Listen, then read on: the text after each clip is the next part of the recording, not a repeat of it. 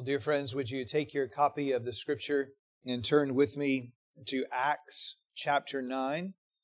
Acts chapter 9, we have been reading of the Apostle Paul, before that known as the Saul of Tarsus, and he was converted by the power of Jesus Christ, and we are continuing the story here in Acts chapter 9. We're going to be reading from verse 10 through the beginning of verse 19. Before we come to God's Word, let us ask the Lord to help us understand. Let's pray. Heavenly Father, you have been pleased to reveal yourself to us and to record that revelation of yourself in your Word, preserved by the Holy Spirit. And we pray for the Spirit of truth to be at work even now to sanctify us in the truth. Instruct our hearts in what we are to believe about you and what you require of us. And Lord, we pray that you would enlighten our eyes and rejoice our hearts in the knowledge of Jesus Christ, in whose name we pray. Amen. Well, friends, if you're able, would you stand for the reading of the word of the Lord? Acts chapter 9, starting in verse 10. Now there was a disciple at Damascus named Ananias. And the Lord said to him in a vision, Ananias. And he said, Here I am, Lord. And the Lord said to him, Rise and go to the street called Straight, and at the house of Judas look for a man of Tarsus named Saul, for behold, he is praying. And he has seen in a vision a man named Ananias come in and lay his hands on him, so that he may regain his sight. But Ananias answered, Lord, I have heard from many about this man, how much evil he has done to your saints at Jerusalem. And here he has authority from the chief priests to bind all who call on your name. But the Lord said to him, Go, for he is a chosen instrument of mine to carry my name before the Gentiles and the kings and the children of Israel. For I will show him how much he must suffer for the sake of my name. So Ananias departed and entered the house, and laying his hands on him, he said, Brother Saul, the Lord Jesus who appeared to you on the road by which you came has sent me, so that you may regain your sight and be filled with the Holy Spirit. And immediately something like scales fell from his eyes, and he regained his sight. Then he rose and was baptized, and taking food, he was strengthened. Well, thus far, God's holy word, and may He bless it to our hearts. Brethren, please be seated. Throughout Scripture, our God has a pattern of thwarting human wisdom and doing the unexpected. Why choose a 75-year-old man, Abraham, trapped in decades of idolatry, to be the father of the faithful? More than that, why choose this man to be the father of a multitude when his wife is barren and well past the age of childbirth? Why have the future Savior of Jacob's house, young Joseph, be attacked, be ridiculed? It was one who faces scorn and years of suffering before he's the agent of deliverance. Why choose a stammerer, Moses, to confront Pharaoh? Why take the youngest in Jesse's house to be the king of Israel? Why have the Spirit of God overshadow this young girl from a nowhere town, Nazareth, and make her be the one who bears the Son of God? Our God repeatedly does things that we would have never done. And brethren, as we think about that, we can look at ourselves. The Apostle Paul told the Corinthians, no doubt aiming to lower their high thoughts of themselves, For consider our calling, brothers. Not many of you were wise according to worldly standards. Not many of you were powerful. Not many were of noble birth. But God chose what is foolish in the world to shame the wise. Our God's thoughts are not our thoughts, and His ways are not our ways. And brethren, that's strikingly clear with the sudden salvation of sadistic Saul, on his way to ensnare the saints of God. And yet as Saul planned his way, the Lord established his steps. The risen Christ erupted with light and snatched Saul from his evil plot, And not only that, King Jesus sovereignly set Paul apart as a servant and gives him instructions. Humbled with 3 days of blindness, he's waiting to be taught what he is to do, that he would live his life by the direction of Jesus Christ. Well, Saul has been liberated from the darkness in his soul in the previous passage, and now the Lord will set him free from this temporary darkness and tell him what he is, Christ's chosen servant, and what he's to do, carry Jesus' name to others. Well, as we study our text, I want you to see 3 things with me, and we begin in verses 10 to 15 with commission. Commission. And we're going to spend a good bit of our time under this first heading. Now, I mentioned a couple of weeks ago, though as Luke has shown us the advance of the gospel, he really hasn't reported any spread of the gospel to Damascus. But clearly, there's a strong collection of believers already in the city. And among them, there is a servant of Christ, likely the preacher or evangelist in that community, Ananias. And for him, it's a special day. For to this disciple of Christ, Ananias, we're told, verse 10, the Lord said to him in a vision. Now, the Lord is the title used of the risen Christ. So just as King Jesus had appeared to Saul on the road to Damascus, now King Jesus is appearing to Ananias in a vision. Now, Luke is giving us more evidence here that while the world killed Jesus, regarded him as the scum of the earth and crucified him, the fact is Christ lives. Jesus is on the throne. Jesus is governing the universe, and everything is happening according to the will of Jesus Christ. In fact, the greatest enemy of the gospel, Saul of Tarsus, can't throw a monkey wrench in God's great plan. For Christ is king, and the gospel will advance even if all hell is unleashed against our Savior. In fact, the control of Christ directing the expansion of the gospel is very evident as the Lord communicates with Ananias. In this vision, the voice of Jesus says, Ananias, and he said, Here I am, Lord. Now, that little exchange, this response to the divine voice, echoes what we've seen in the Old Testament, as the covenant God Yahweh addresses Abraham or Jacob or Samuel or the prophet Isaiah. And it might seem formulaic to us. Here I am, Lord. But the truth is, that little response indicates submission. It indicates a readiness to do the will of God, to obey. Young Samuel, when he didn't understand that the Lord was calling him and he kept running to Eli, did you call me? Because he hadn't had a communication from God like this. He finally said, Speak, Lord, for your servant is listening. Likewise, Isaiah, after he saw the Lord seated on the throne and heard the angelic, holy, holy, holy hymn of the seraphim, and he had the touch of that burning coal from the altar to his lips to cleanse him, he said, Here I am, send me. There's a readiness to do the will of God. Now, brethren, we don't live in the days of Jesus appearing to us in visions and speaking audibly. That's come to a close with the apostolic age. But this little response should indicate how our hearts interact with Jesus Christ. We hear His voice in His Word, and we follow Him. We're ready to do what He asks. We believe we're bondservants of Christ, and we're eager to carry out whatever commission He gives to us. Is the disposition of your heart to say, Here I am, Lord? Well, that's the posture of Ananias, even though there's about to be an obstacle. And what's the obstacle? It's the man to whom Ananias is being sent. Look at verse 11.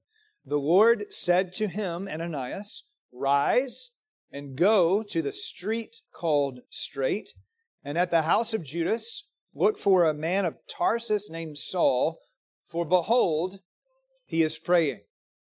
Now, brethren, look at the details here showing us Jesus' control over what we might regard to be minutia. Ananias is told to go to the exact street Straight Street. Just so happens that this street is still a prominent east-west thoroughfare in the city of Damascus. He's told to go to a certain man's house, and his name is Judas. And then he's told what Saul of Tarsus will be doing when Ananias gets there. He is praying.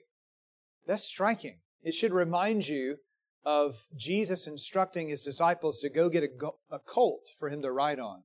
Where it's going to be, no one's ever ridden on it. Here's what people will say to you. Here's what you're to say back. Christ is governing everything. And if all that weren't enough, Ananias is also told Saul has seen in a vision that a man named Ananias is going to come and lay his hands on him so that he might regain his sight. In other words, the Lord has given Saul the precise name of the man coming to restore his sight. Now, Saul is still in physical darkness at this moment, but Jesus doesn't leave him in the dark about His plan. Saul's in a state of humiliation, but Jesus is kind to instruct him that he will be set free. In fact, Jesus is reinforcing to Saul that he truly is the Lord, that He's in control, that He holds the hearts of men in His hand, and He directs all things. Just as He appointed this humbling affliction, blindness for 3 days, He also will establish the end of that affliction. What a comfort it is for the people of God to know that affliction isn't haphazard in God's world. Though we may struggle at times to know the purpose of our trials, they are not pointless.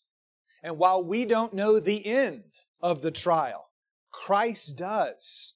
He governs the beginning of the trial, and He brings the relief from the trial. Furthermore, the fact that Ananias is given this vision and then told, oh, Saul has also been given a vision, well, double vision going on here, it confirms that the matter is trustworthy, that the plan of God is sure. Now, the Lord doesn't need to prove Himself to us that He is trustworthy by giving us a double vision, but His repetitions are kindnesses to us. You see, the Lord is in control, and yet He stoops to meet us in our weakness, to reinforce us in our times of doubt, when we're tempted to hesitate. We can see this before in the Bible when not just one dream, but 2 dreams were given to Pharaoh, something about the corn and something about the cows. And then Joseph was to explain that this is signifying the years of plenty and famine. And he told Pharaoh, the doubling of Pharaoh's dream means that the thing is fixed by God. Or we can see it in Gideon, in all of his weakness. He's given 2 signs. First, there's a wet fleece and dry ground. That wasn't enough for him. Lord, can you do something else? Then there was wet ground and dry fleece to confirm the purpose of God. You see, the Lord is patient to show us His will, to deal with us as children who need reinforcement in the truth. Jesus certainly would have understood from a human perspective that Ananias would not want to go find Saul. He is the enemy. But Jesus is confirming to His servant, you can trust me. In fact, apart from the matter of control, there's a change, Ananias, that you're going to see in Saul. What is Ananias going to find Saul doing? Behold, that's a word to get your attention. Behold, he is praying. Now, of course, Saul, the Pharisee, had gone through the motions of prayer before this moment. He would have followed the regimented patterns of Pharisaic prayer. But this man truly was ignorant of God. He had never really prayed. He didn't know the Lord. You remember he asked a question when Jesus appears to him, who are you, Lord? Saul was lost, even though he was going through the motions of religious devotion. He was praying to an idea of the true God and not the true God Himself, which is another way to say he was an idolater. Now, brethren, ponder that. We may know many people who go through the motions of religious devotion, but do they really know Christ? Are they praying in the name of Jesus to the one who hears them? Ananias, behold, he's praying. Jesus is telling Ananias, what's really going on. You see, we may see a person engaged in the outward form of prayer, but only Jesus can know if a person really prays. If there's true communion with Christ, an expression of humility and gratitude, thankfulness and allegiance to King Jesus. These words were to be a signal to Ananias that Saul is a new man. He's been changed. What an incredible thing to witness here, beloved.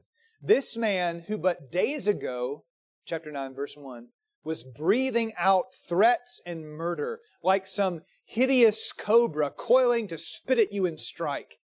And now he's breathing out humble petitions to King Jesus. Look at what grace can do. Grace can take a man determined to destroy and make him a humble, dependent servant on Jesus Christ. Do you see that the gospel really brings radical transformation, giving new priorities, new desires, new patterns of life? Is that the change that we've seen in our own souls? Maybe we haven't gone from killers to servants of Christ, but have we been laid in the dust and made to live a life of dependence upon Jesus expressed in prayer? Well, again, just as Saul is being reassured that there's an end to his affliction and he has a future directed by Christ as King, Ananias is being assured that Jesus has changed this wretch of a man and all is well. But wouldn't you know it, Ananias is not quite convinced. That initial disposition, "Here I am, Lord," is now hesitant, even though there's all this evidence of Jesus' control. Look at what he says, verse 13. "Lord, wait a minute. Do you know what you're doing? I've heard from many about this man, how much evil he has done to your saints in Jerusalem." Now this tells us that Ananias, however he heard the gospel, he was not part of the group that was in Jerusalem and ran to Damascus. He didn't see Saul commit this evil. He had heard about it.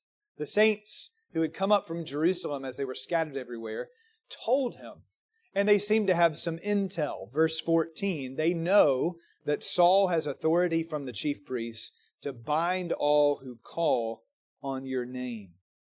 Now, a little tangent for a second. Did you catch the two descriptions of Jesus' disciples in verse 13 and verse 14? In verse 13, they are called your saints. In verse 14, they are called those who call on your name. What striking descriptions these are of the people of God. Who are we? We are Jesus' saints. Brethren, what is a saint? It's not a special class of professing people that say they know Christ, who've distinguished themselves in some way. It is all of those who belong to Jesus. And what does it mean? It means a holy one. But notice the shocking possessive that's added. Your saints. Jesus' saints. What makes us saints? Is it our deeds? Are we a people who make ourselves holy so that we could earn a right to be called by the name of Christ? No, we are saints. We're holy ones because Jesus has made us His own. He's saved us. He's possessed us. He's given us the gift of righteousness when formerly we were all unrighteousness. Jesus has cleansed our sin. He's washed us with His purifying blood and brought us into fellowship with Himself. Because we're united to Christ through the power of the Holy Spirit, we are brought into a position of holiness. Or to put it another way, Jesus is so identified with us as His people, His treasured possession, that He declares us holy. He declares us His. We're in a covenantal relationship like a marital union where we get Jesus' benefits. Brethren, do we deserve to get Jesus' benefits? Of course not. But by grace alone, the Lord is giving us every spiritual blessing in the heavenly realms in Christ. And with the Holy Spirit dwelling within our hearts, we are set apart as holy to the Lord. That truth should move your soul, stir your affections. It should cause your will to want to live for Jesus. How could it be that Jesus Christ would love our soul and bring us into fellowship with Him and declare us holy? How could we, former rebels, those blind in sin and headed to our own death, how could we be called by the name of Jesus Christ? That's amazing grace. And then believers are identified in verse 14 as those who called on your, as in Jesus' name. Doesn't this further indicate that Saul's a changed man? What's he doing? Well, he's praying, but he's calling on the name of Jesus. This is why Ananias shouldn't be afraid. Saul is doing what every disciple of Jesus does. He prays. J.C. Ryle once wrote a tract on Acts 9, verse 11, with the title, Do You Pray? Do you pray? What is the evidence that the Spirit of God lives in you? It's that you cry out, Abba, Father. We call on the name of Jesus. We seek Him. We're known as a worshiping and a praying people. Was that true of us? To be a disciple is to call on Jesus' name. So Ryle says, and listen carefully, to be prayerless is to be without God, without Christ, without grace, without hope, and without heaven. But to be in a habit of prayer is one of the surest marks that you're truly a Christian. Because the Lord has drawn you into a relationship and you want to speak to Him. Do we have a habit of prayer? Well, amidst these glorious descriptions of the disciples, Ananias is still hesitating. He's scared. He thinks, if I go find this man Saul, it could be a suicide mission. I might as well just turn myself over to the Jerusalem goons and they can lock me up and kill me. But knowing Ananias' frame, his weakness, his fears, Jesus is being compassionate to him. Jesus doesn't interrupt. How dare you question me? He just reaffirms the word, go. Don't you love that? I want you to see here not so much Ananias' faltering and his struggle to listen to Jesus. I want you to see that the Lord bears with Ananias like He bore with Moses to repeat Himself, to call him to his task, and then He gives him more information to comfort him that you can trust the purpose of Christ. See secondly now with me, chosen servant. Verse 15, Ananias is told again, go, for he, that is Saul, is a chosen instrument of mine. Or more literally, but very wooden, he is a chosen vessel, or Yoda speak, that's how it is. A chosen vessel he is to me. Ananias looks at Saul in view of what he was. Jesus is looking at Saul in view of what he is by grace. And listen to how personal that is. Saul is my chosen vessel. Jesus is saying, I'm the sovereign king, and I declare what a man shall be, what his calling is. And Saul is precious to me. He's honorable for my purposes. That's a shocking thing to say about this former hard-hearted Pharisee. But the Lord Jesus had mercy on Saul. And indeed, the language of being a chosen vessel or instrument, as the ESV puts it, will shape how Paul talks in the future about a doctrine of grace called election. In Romans 9, the Apostle Paul describes God as the master potter who has complete rights over lumps of clay. And He has mercy on whom He has mercy, and He hardens whom He hardens. He makes one vessel or instrument for honorable use and another for dishonorable use. And it's God alone who makes men to differ, that His purpose in election might stand. As Paul will say later, with his own life no doubt in mind, it depends not on human will or exertion, but on God who has mercy. Saul did not make himself a chosen vessel. Brethren, he was chosen. The Lord sovereignly showered mercy upon him. Now I know that this doctrine is offensive to many. I know that we, particularly in our self-made, independent American spirit, naturally resist the thought that we are not the determiner of our own destiny. But all I tell you to do is look at the text.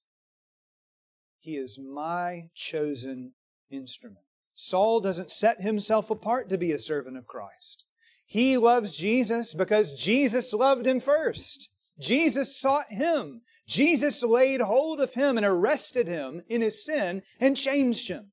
Jesus had a plan for Saul, unbeknownst to Saul, and I tell you, contrary to Saul's will. Saul was trying to kill Christians. That's what he wanted to do, and Christ changed him in a moment. And now he will do something different.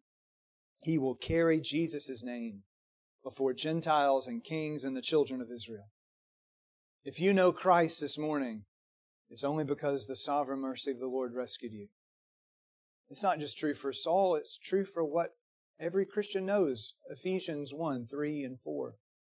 Blessed be the God and Father of our Lord Jesus Christ, who has blessed us with every spiritual blessing in the heavenly realms in Christ. For He chose us in Him before the foundation of the world. The Lord has selected His people. The book of Acts now is going to go on to show us the chosen instrument, Saul, taking the gospel before Gentiles, kings, and the children of Israel. And it's another evidence to us that Christ is controlling the scene. What happens is what Jesus has purposed. And the Apostle Paul later describes his own calling, one explained to him, no doubt, initially here by Ananias. Saul sees, that his will is bound to Jesus for life. He'll tell the Corinthians later that he's a man under compulsion. Woe to me if I do not preach the gospel. Christ gave me my marching orders, and that is what I'm going to do. Jesus has chosen this man, and Jesus is governing his life. In no way does the future Apostle Paul see that as a burden, or still less, that he's some kind of robot. In fact, he delights that the hand of the Lord is upon him to make him what he is. He rejoices that he was a fool before, but Jesus has now chosen him to preach Christ. And in this calling to bear the name of Jesus, a calling that Paul will celebrate, Paul will have to identify with Christ in his suffering. Ananias, verse 16, tells Saul, the word of the Lord, I will show him how much he must suffer for the sake of my name. Now, this suffering is not Jesus being vindictive. I'll make him suffer because he was such a lousy dude before. That's not the sense. Jesus had already taught His apostles, all of us, that the road to life is a hard road, a narrow or compressed road. Jesus told the disciples in the upper room, if they persecuted me, what's going to happen? They will persecute you.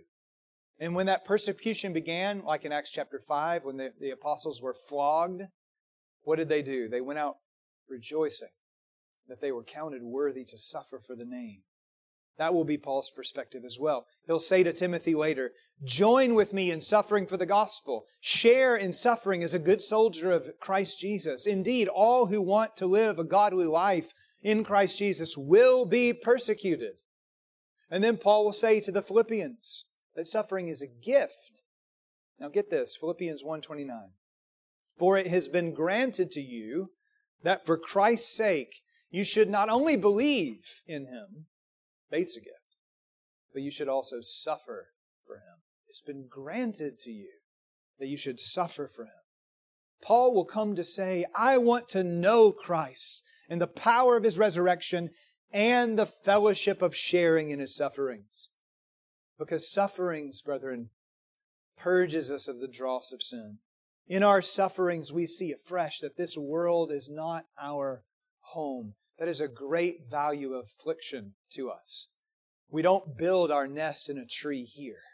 We're looking for something beyond this world. In our sufferings, we learn that Jesus is sufficient for us, that He meets us in our weakness. And in our sufferings, we discover that nothing can separate us from the love of God in Christ. Though none of us will ever suffer like the Apostle Paul did, suffering teaches us to rest in Christ, to know Jesus better, to count it a joy to live for Him, and to find if we have Jesus, we have enough. That's the truth, by the way, of that verse that you probably all have memorized, Philippians 4:13. I can do all things through Christ who strengthens me. That's not a verse for a football game. It's a verse expressing contentment that no matter where Jesus places me, He is enough for me. Saul of Tarsus is going to learn these lessons. And Ananias, as he conveys the message of suffering, notice again the text says, I will show him how much he must suffer. I want you to notice that little word must. It's the exact same word that Jesus used to describe how He must be betrayed and handed into the religious leaders, rejected by them, crucified, and He must on the third day rise again. Jesus' life was scripted by a divine must. As Jesus Himself would say, quoting Psalm 40, Behold, I have come to do your will, O God, as it is written of me in the scroll of your book. The decree of God ruled Jesus' life moment by moment, and that did not make Him a puppet.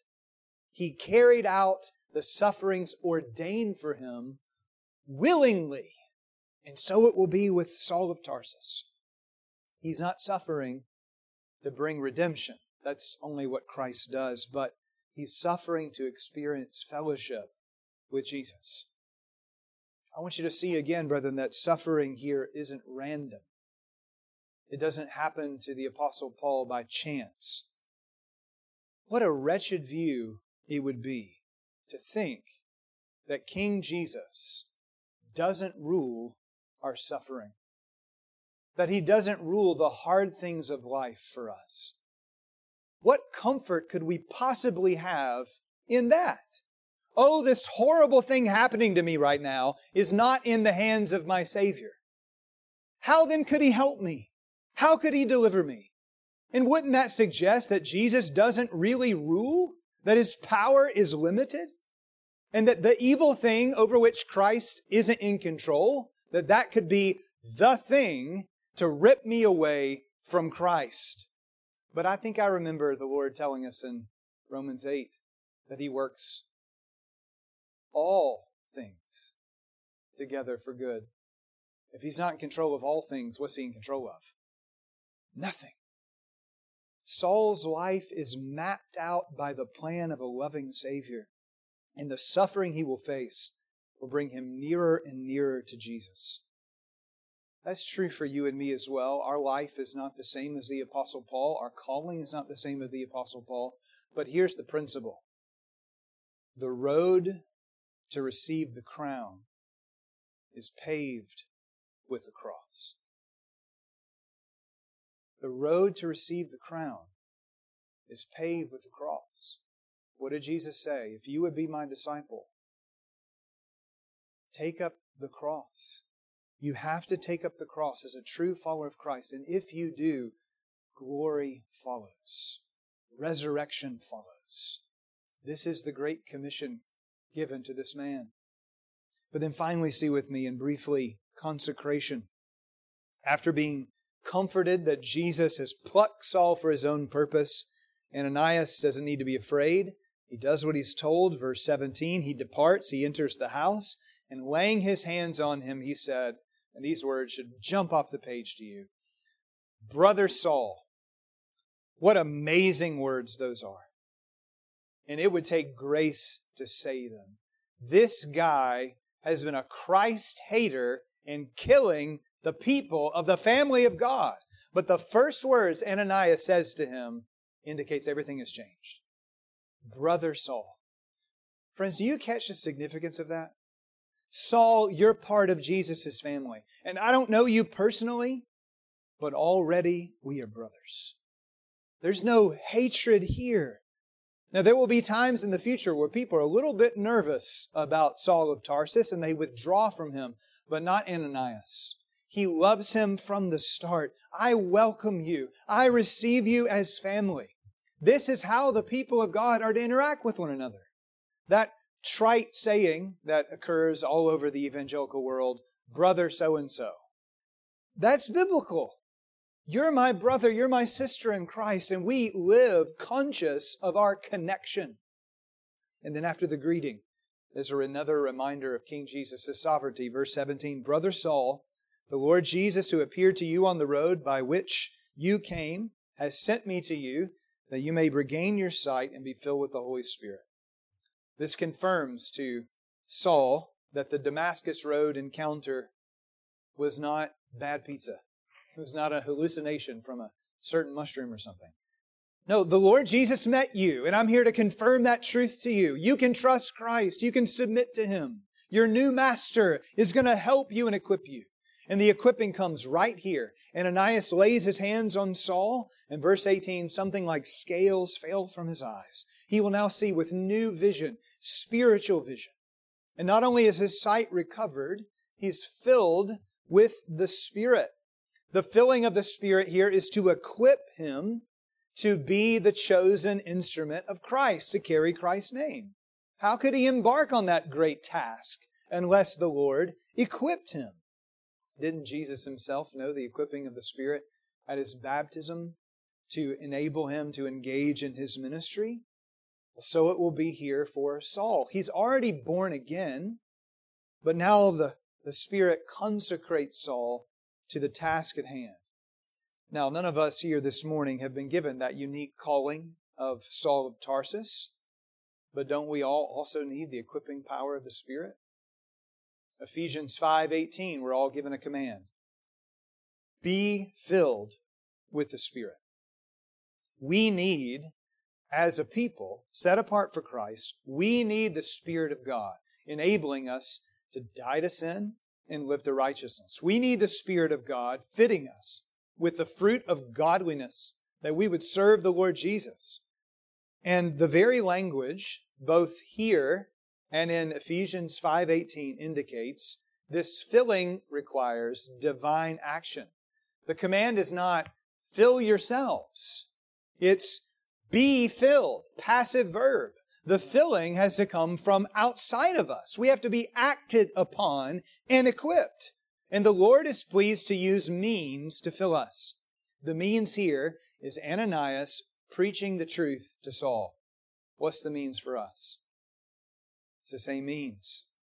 The Lord taking His word proclaimed to us and equipping us as we hear the word. And now being filled up with the Spirit, Saul is baptized, an outward sign that this man is now only in all ways for Jesus. He pledges himself to Christ, that I will serve Him because He sovereignly laid hold of me.